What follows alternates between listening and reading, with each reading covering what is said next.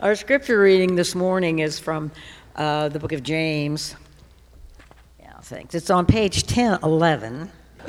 Okay, and if you don't have a Bible, please take the one from the pew that we would love to have that give it to you for a gift from us. James, the servant of God and of the Lord Jesus Christ, to the 12 tribes of the dispersion, greetings.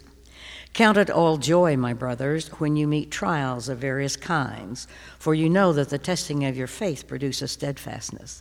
And let steadfastness have its full effect, that you may be perfect and complete, lacking in nothing. This is the word of the Lord. Thanks be to God. Thank you, Kay. Sorry about that. We decided we bit off more than we could chew with all those 8 verses in this first series, so we decided to shorten it up here in this first message. But good morning to each of you. My name is Bill. I'm one of the pastors here. We're really glad that you're here with us and joining us as we start this new journey in the book of James. That's where we're at today, and so I'm excited for that and to be looking at this book together over the next 8 or so weeks together. And I'd love to begin, as we do each time as we look at the message, as we continue in this part of our worship service, to pray and ask that Jesus would be present with us by the Spirit to help us to not only be hearers, which is such a key theme in James, not only to be hearers of the word, but to be doers of it also. So let's do that now together. Father in heaven, we do pray that by the power of the Holy Spirit, you would enable us to do what we cannot do on our own, which is to not only be hearers, but doers of your word. So we pray for the empowerment of the Holy Spirit to hear and to obey for Jesus' glory. And it's in his name that we pray. Amen. Well, in the March of this year, 2021, a JPEG file, a piece of digital bits and bytes on a computer, a digital image, sold for $69 million at Christie's auction house.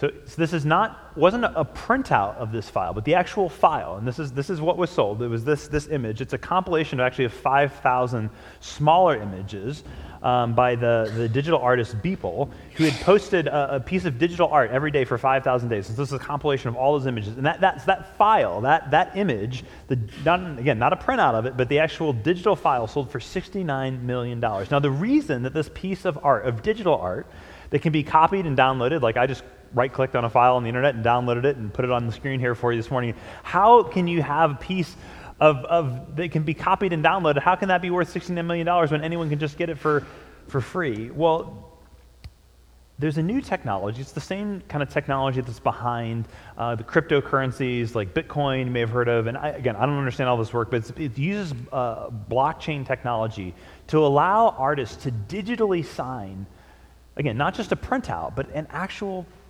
file, as this is the unique, the original, the only one. That this is the real one, not a copy. And that's what makes it so valuable. That I can download a copy of it, but someone out there paid $69 million and has the rights to the original file. This is the one. And again, it makes it valuable because we want the real thing. And the real thing is harder to come by, right? Because anyone can go into an art gift shop or online at Amazon and buy a poster of the Mona Lisa for a few bucks, right? But only the Louvre in Paris has the real thing. The real thing is harder to come by. Real hardwoods are harder to get, more expensive than laminate. Real food, good food, it's a lot harder to get than fast food. Real paintings, real friends, they're all much harder to come by. And the same is true of real faith also. Actually trusting that God is going to care for you, that he loves you even in the midst of difficult circumstances, that he's actually with you even when all the signs that you think of him being there seem like they're absent. That kind of real faith, even when life is falling apart, that kind of real faith is rare. It's rare. So where do we get that kind of real faith? And I think if we're honest about that, nobody wants a knockoff faith. No one says I kind of want an imitation of that. And even from experience, those who say they're happy with something sort of less than real faith often will end up walking away eventually completely, and we don't want that either. So a key question here is, do you want the real, or do you want the imitation? Do you want the real, or will you settle for the imitation? And what we discover in this New Testament book of James, and I hope you, if you're taking notes, if you would write this down, that God wants real faith for us.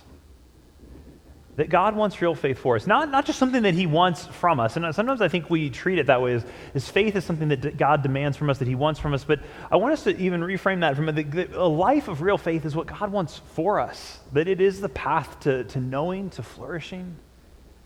That a life of real faith is what God wants for us. And why is this message of real faith so important to the author of this book, to James? And why does he write this letter? And to understand that, we need to know a little bit about who he is, who James is, and who he's writing this letter to. And in verse 1, he identifies himself this way. He says, James, a servant of God and of the Lord Jesus Christ. James, a servant of God and of the Lord Jesus Christ. Now, throughout the early church history, he was known as James the Just. And early Christians recorded this because they said this is a guy of outstanding virtue. That's how he was known. But there are a number of people in the New Testament who have the name James. And so the question is, which one of those James was James the Just? Because when you read the Gospels, these 4 accounts of Jesus' life and ministry, his death, his resurrection, Matthew, Mark, Luke, and John, those are kind of what begin the New Testament portion of the Bible. You hear about a James who's one of the 12 disciples. In fact, he's part of the kind of inner circle of Jesus, often mentioned as Peter, James, and John. James and John are brothers. So that's one contender for, could this be the person who wrote this letter? But most likely it's not James, because that particular James, because he was martyred really early on. If you read on after Matthew, Mark, Luke, and John, you get to this book called Acts, which tells the story of the early church. And James is killed by Herod in Acts chapter 12. So he's killed way before probably he would have ever had a chance to write a letter like this. So this is not James, Jesus' disciple of Peter, James, and John. This is likely James, Jesus' brother. And it's obvious reading the 4 Gospels that Jesus had other brothers and sisters. Actually, at one point, the gospel writers record them being kind of embarrassed by Jesus, think that he's crazy, they're trying to get him to stop what he's doing. And that Jesus had brothers and sisters in the culture of large families in the first century, that's not at all surprising. But I think what is surprising is that James, who was Jesus' brother, ends up calling his brother Lord, God, and says he's his servant. Now, I don't know how many of you in the room have brothers and sisters. Imagine most of us, many of us, have brothers and sisters.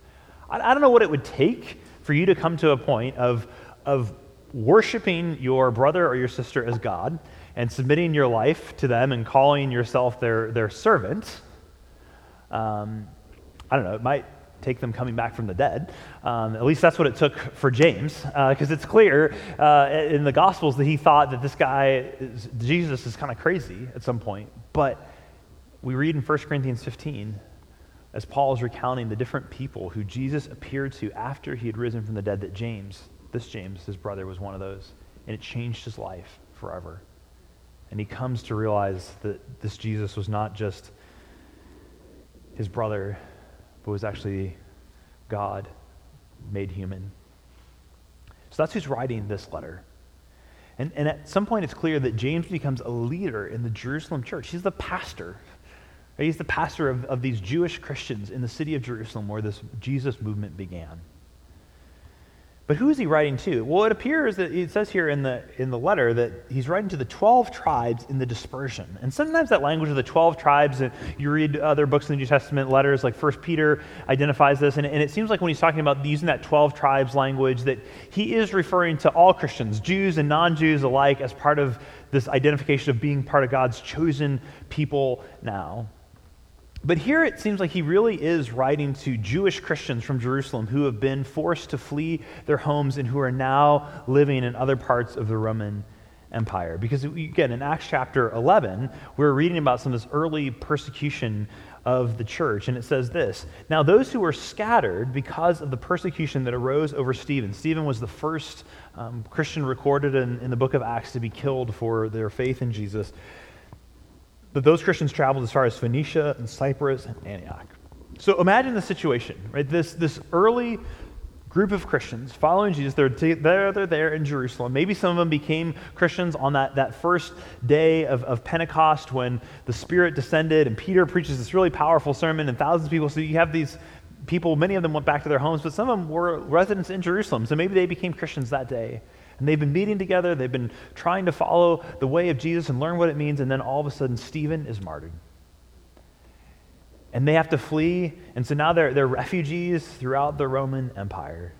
And James, their pastor, knows they're facing new challenges outside of Jerusalem. And so like a good pastor, he starts speaking to his online audience, right? He speaks to this audience that can no longer gather in person, and he writes this letter to them.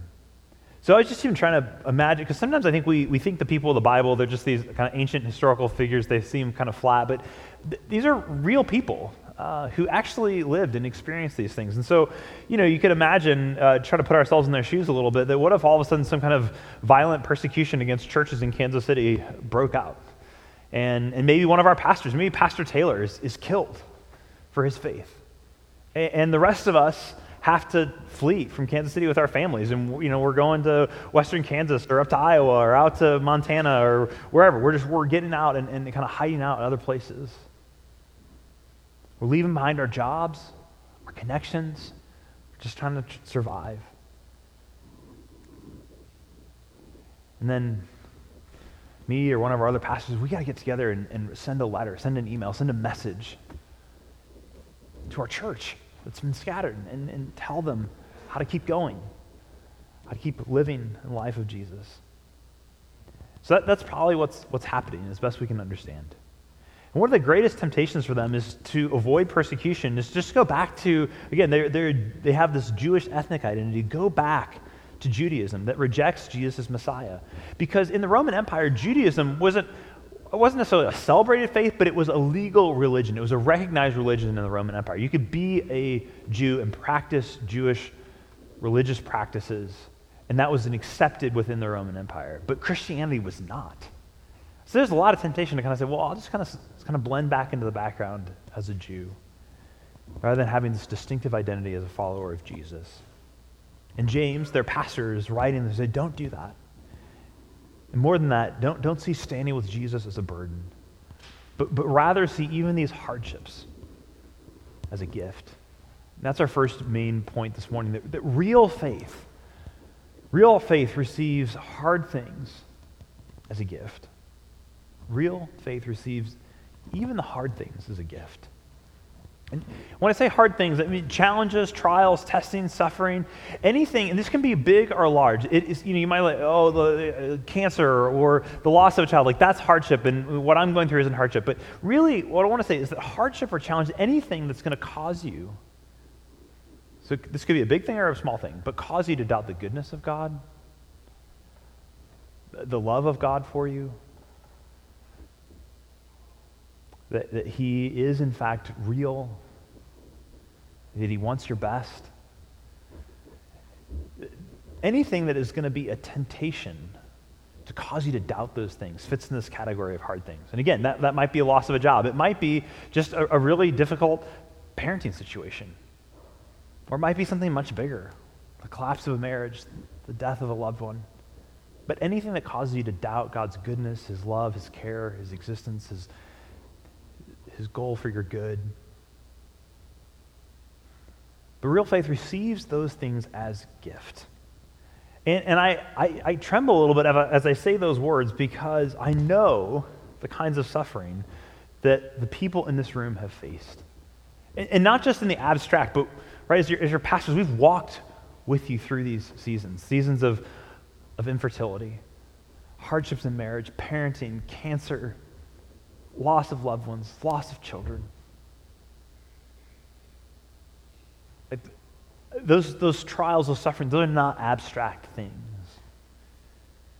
And we read your prayer requests. We pray over them, the health struggles, all of it. And I'm here to tell you, though, telling me, reminding myself that part of growing in real faith in Jesus is to receive those things with joy. Now, I know it seems trite, and yet it is what James says here. So what does he mean by that? And it's not just James, because this is also the consistent teaching of the New Testament, right? This is not just James. And James is getting this from Jesus. You see it in Paul. Paul says in Romans chapter 5, verse 3, rejoice even though you're grieved by various trials. And 1 Peter 1:6 says the same thing, essentially. Jesus himself taught us that blessed are those who are persecuted for righteousness' sake, for theirs is the kingdom of heaven. Matthew chapter 5, verse 10. And even in that context, right, the blessedness means not just some sort of spiritual stuffy, but like really the idea is happiness or joyfulness. And so I know for some of you today, this may be really hard to hear. For others, it may be really hard to believe. And in fact, maybe the suffering, the things in your life have made you say, this is one of the reasons I say this can't be true. But here's what we need to remember. The presence of joy is not the absence of grief, or the absence of pain, or the absence of confusion or loneliness or fear. In fact, a better translation of this verse is probably pure joy, in the sense of real joy or true joy. But not only joy when you meet various kinds of trials. So it's not that joy becomes the only thing that you're experiencing, but you can experience true, real joy, even while experiencing suffering.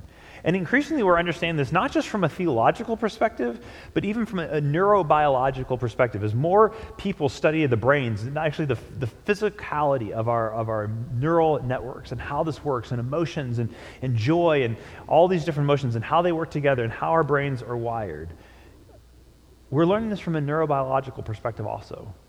Or, you can put this another way, that neuroscience is validating or catching up to what Jesus and the scriptures have taught for thousands of years. And so recently there was a book written called The Other Half of Church, where a couple of theologians are taking some of these insights from neurobiology and applying them to life in the church. Listen to what they write. It's a little longer, but I think it's worth it. It was so helpful, I think, in framing how James talks about joy here. They say it's important to remember that joy is not strictly an emotion.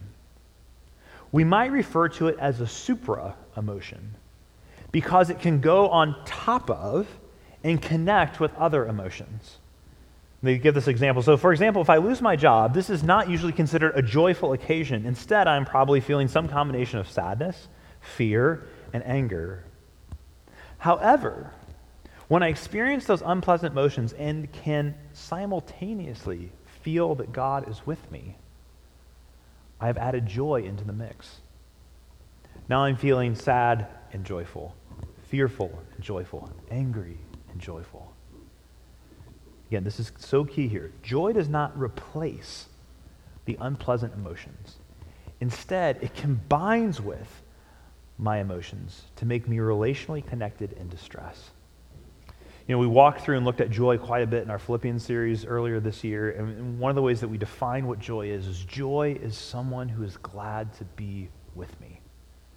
That from an interpersonal neurobiology standpoint, that joy is this experience of there is someone who is glad to be with me. And when we have that,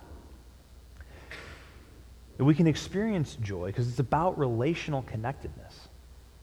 So even in the midst of my fear, even in the midst of my unknown grief, whatever it might be, that if I know that I can be connected to God, to others, that I can feel a sense of joy and hope even in the midst of those things. Ann Voskamp, in her book, 1,000 Gifts, she adds this. She says, the secret to joy is to keep seeking God where we doubt he is. The secret to joy is to keep seeking God where we doubt he is. And just sit with that for a moment. I wonder where in your life right now you feel like God isn't. If she says that to seek God where we doubt he is, where does it feel to you like God is just not present here? Maybe it's a particular situation at work or in your marriage or parenting. I don't know where it is. Maybe it's an addiction. You say, like, God does not feel present when he's at work there. What would it look like to continue sort of in faith and hope and trust to try to seek him in those places where you doubt?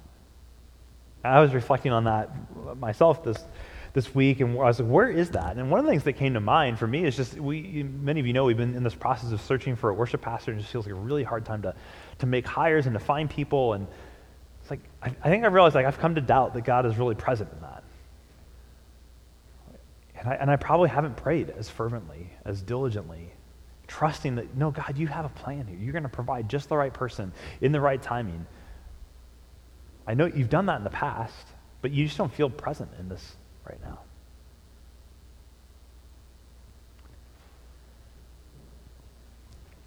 Here's the next thing we need to notice here, is that real faith keeps going even in the testing. Real faith keeps going even in the testing. This is James's next point. Let me read a little bit more here in verses 2 and 3. We read verse 2 already. Count it all joy, my brothers and sisters, when you meet trials of various kinds. For you know, and he gives this is why we can do this, for you know that the testing of your faith produces steadfastness. Steadfastness is, that's where I'm getting this idea of keep going, that it keeps going.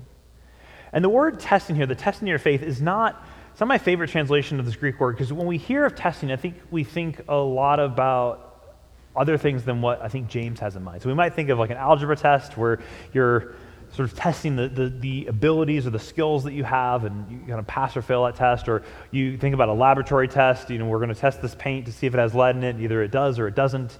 That's not the kind of test that James is getting at here. The word testing here is most used in the context of metallurgy, of working with like a gold or a silver, and more of refining it or testing it to see if there's dross in it and to burn that out, to purify it. That can only, though, be done in context of intense heat. So what is James saying? That part of the reason we can have joy is that we understand that God can and he does use suffering, pain, loss, hardship, whether that feels small or it feels really big, to refine us, to produce within us the capacity to persevere, to be steadfast. And again, that's the idea of the steadfastness, the ability to keep going under a heavy load of circumstances. I don't know if you've ever been around someone who has really been shaped by suffering in that way. But if you have, and I have, I've walked with people who have experienced deep suffering. And it produces in them a kind of groundedness and maturity and character and steadfastness that's truly incredible. One of the things I get to do as a pastor more broadly in Kansas City is I serve as a chaplain for the Kansas City, Missouri Police Department. And one of our other chaplains, who's a pastor on the east side of Kansas City, in an African-American church context there, he has just recently gone through incredible loss. So he texted us and said, hey, I'm driving back from my sister's funeral. So he was at his sister's funeral. I just got word that my son, my adult son, has a blood clot. He's in the hospital. We're not sure if he's going to make it. His son's beginning to recover. We met with him the next day for some interviews that we were doing. And then we get a text that night that his daughter was in a car accident, and one of his granddaughters was killed in the car accident, 7 years old. Just like, Pastor Jones, like, how can you endure? And there was a sense, though, he said, but, God is still good. And it was not a trite sort of, God is still good, but it was a man who has walked with Jesus for 50 years, is going through intense suffering. And that there's this, not a Pollyanna, sort of, everything's just going to be fine, this is all great. I mean, there's deep grief, but there was a sense of groundedness, maturity, and strength, even in the midst of that. I want that kind of faith. I want that kind of life with Jesus. Now, again, this language of testing can be tricky because we can confuse it sort of, again, with the idea of like a COVID test. Like either you have it or you don't have it. Either it's positive or it's negative. And that's not what James says. It's not a test of do you have faith or do you not have faith. Sort of like you go through this test and then you realize, oh no, you actually don't have faith, and then you do have faith. but rather it's a testing of the kind of faith that you have, the strength of the faith that you have. I mean, James is writing to people who have faith in Jesus. That's his audience. So this isn't a test of do they have faith or do they not, but what kind of faith do they have? Where does it need to be refined? Where does it need to grow? And how can this testing produce that? In that sense, it's a bit more like lifting weights, right? If you walk into the gym, like you have muscles, like your body has muscles. You're not determining like, do you have muscle tissue on your body or do you not? Like you have muscles. But as you go into the gym to lift weights or to do push-ups or whatever, you're actually determining, okay, how much can I lift? And the more that you lift and train, or the more push-ups that you do or whatever it is, it breaks down those muscles, it stretches those muscles, it puts them under stress, and then they heal and you grow in your capacity. That's the kind of testing. Now, James is not saying that all these trials and suffering in our lives are part of like God's plan for us, that he planned out a long time ago that you were going to go through all this suffering and he's the one who's directly causing that. God isn't persecuting his church. He isn't torturing you. It's very clear that there is an enemy at work. And ultimately, he doesn't long for any of us to suffer. I mean, James is very clear. God does not tempt anyone. That's later on in James 1, that he's a good father. All good gifts come from him. But he does allow this suffering to test our faith, to burn away the dross, to purify our trust in him.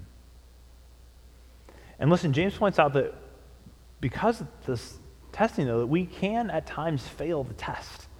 Again, not the test of whether we have faith, but that we can go through circumstances where we do not do what he would long for us to do in that situation. I think the Apostle Peter is a great example of this in the Bible. If we want to look for an example in the Bible, where Jesus tells Peter before he's betrayed, like the night that he's eating dinner with Peter, the night before he's arrested and then is going to be crucified, he says to Peter in Luke chapter 21, Simon, Simon, behold, Satan has demanded to have you, that he might sift you like wheat, but I have prayed for you that your faith may not fail. Jesus is saying, Peter, I'm praying for you that you will pass this test. But if you know the story, you know Peter does not pass this test. He fails it spectacularly. He denies Jesus 3 times, denies that he even knew him, and he was one of the ones who was part of Jesus' most inner circle, who said, Jesus, I'll die for you. And yet Jesus restores him. Invites him back.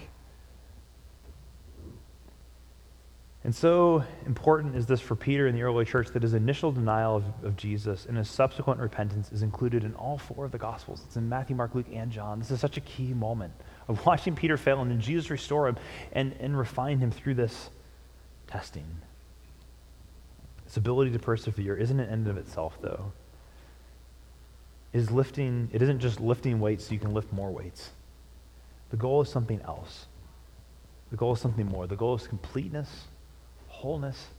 If we're using the body metaphor, the goal is health, not just being able to lift more, to be stronger, but to be healthy, to be whole. And that's what we see next, that real faith leads to wholeness. And this is the hope that this Pastor James, holds out to his congregation that has fled their homes, that has lost their jobs, that are now refugees spread throughout the Roman Empire, that has gone through so much trial and testing. But the reason that he can say to them, consider it joy, is because he sees the outcome of wholeness. This is verse 4. And let steadfastness have its full effect, so that you may be perfect and complete, lacking in nothing.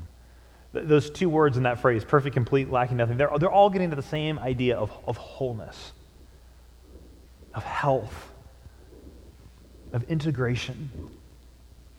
You're not lacking in anything that you need.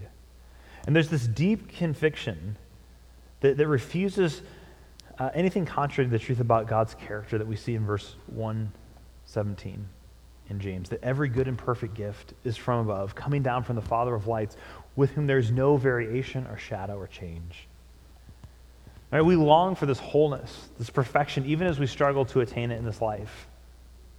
And God allows these things because he knows what you look like when you are whole. And this language of perfection is like the end goal, this design. So you can imagine an artist who's, she's designing a painting or a sculpture, and she knows in her mind, she can see it so clearly what the final product is going to look like. Even as the painting or the sculpture is still very much taking shape, she knows the end. She knows what it's going to look like when it's complete, when it's perfect, when it's lacking in nothing. And friends, Jesus, the God who created you, sees you in that way. He is able to see, this is the person that I created. And here's what they're going to look like. When they've gone through the refining work, when they become all that who they were made and redeemed to be in Jesus. And he longs for that for you. There's that language of wholeness or completeness or perfection. It's all over James. Because that's the goal that's where we're getting this language of real faith, this wholeness, this completeness, this real thing. And again, this is why the most mature people that you know have probably endured some measure, if not a great measure, of suffering. Now, to be clear, suffering can also make you incredibly bitter. So it is not an automatic, if you experience a lot of suffering, you're just going to become a wise, mature person. It can make you incredibly bitter. It can make you incredibly, it can crush you. But if you have a vision of James 1:4, that there is something at work in your suffering, maybe you don't understand the exact reasons why, and maybe you never will, why a particular set of circumstances has entered your life. But if you have a vision that says, but I know that God is going to use this to make me whole and complete, it changes everything. And I think we have a deep lack of this in our culture today. And this is not just Christians pointing this out, social scientists, sociologists, psychologists who are looking at kind of modern Western culture, whether that's in the United States, Europe, other places, are saying increasingly we are the cultures that are least equipped kind of in the history of kind of recorded human history to deal with suffering, because in modern Western culture, it's an immanent frame, meaning that what really matters is what is here and now, what is tangible. And so that if you're going to find life and hope and flourishing and success and happiness, it has to happen in the context of your lifespan on this earth right now. So the goal is only things that you can really get here and now. And maybe you wouldn't say that explicitly. I don't know. I would say that explicitly, but many of us, whether we're Christians or not, whether we're inside the church or not, this is the default cultural assumption that we live in. Is that if I'm going to experience joy and happiness, it has to happen in the context of this life right now. So the right house, the right family, the right job, the right education, all of that has to happen now, which means that if suffering threatens those things, that it doesn't just threaten a good thing that happens to be in your life, it's actually threatening the very thing that you are looking to for rescue, for salvation, for hope. And again, this is not just Christians who are pointing out, but that we lack in that modern Western sort of secular culture lacks the capacity to really help people embrace suffering. What many other cultures, and certainly Christians around the world and in the past, have recognized is that if you really want to deal with suffering well and not have it turn you into a bitter, kind of crushed person, is that you have to have a vision of something beyond just these 80 years, just this life. Theologian and writer Scott McKnight puts it like this. He says, to consider trials an occasion for joy involves an act of faith. Friends, that's true. That is not intuitive. It involves an act of faith. For instead of looking at the trial, we look through the trial to its potential outcome. Again, I think modern Western secular culture that we all imbibe, that we all inhabit, that is our default assumption, is that we only look at the trial, and we don't have a category to look through it to what it could bring about in our life in many cases.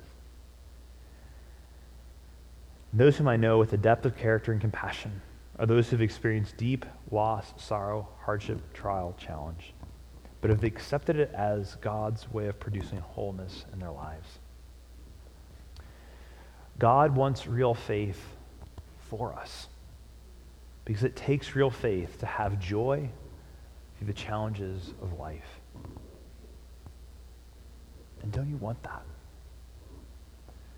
But we can't do it without God's help. And that's why James tells us here in the very next verse, and we're not going to unpack these. Again, I said we shortened the scripture reading because We're to bite off all of this for the Sunday. But in verse 5, James says this: if any of you lacks wisdom, because this is going to take wisdom, let him ask God, who gives generously to all without reproach, and it will be given. And so here's this is a little different way than I typically end sermons, but this is what I want to do with the rest of our time.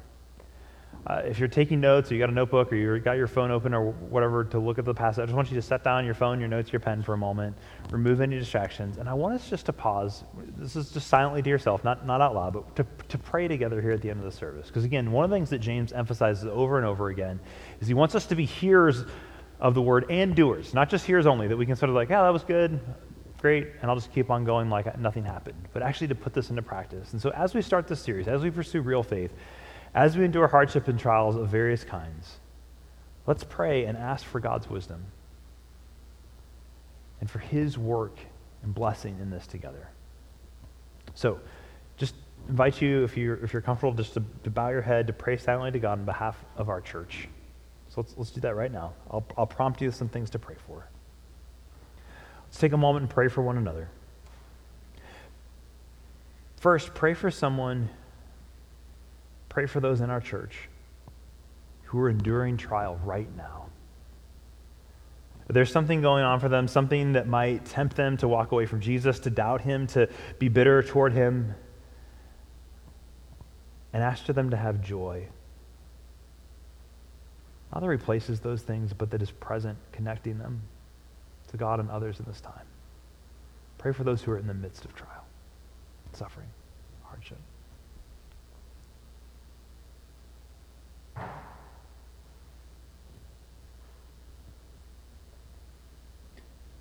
Now pray for those of us who are about to enter into trial or suffering, and we don't know it.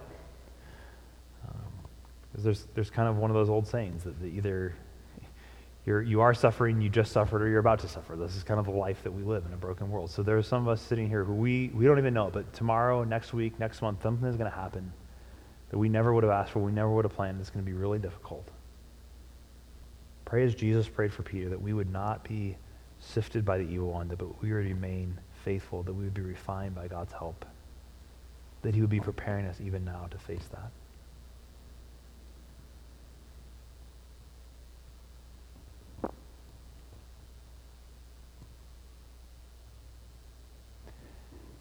And now pray for those who want to believe, who want to love Jesus, who want to follow him, but just can't right now. That there's been too many hard things that have happened, too much pain, too much grief, and just don't even know what to do right now. Pray for them that they would experience the still small voice of God, reminding them of his deep love and care. Pray that they can see Jesus' love on the cross for them, that he himself is not immune, has not kept himself from our grief and our suffering. Pray for those right now.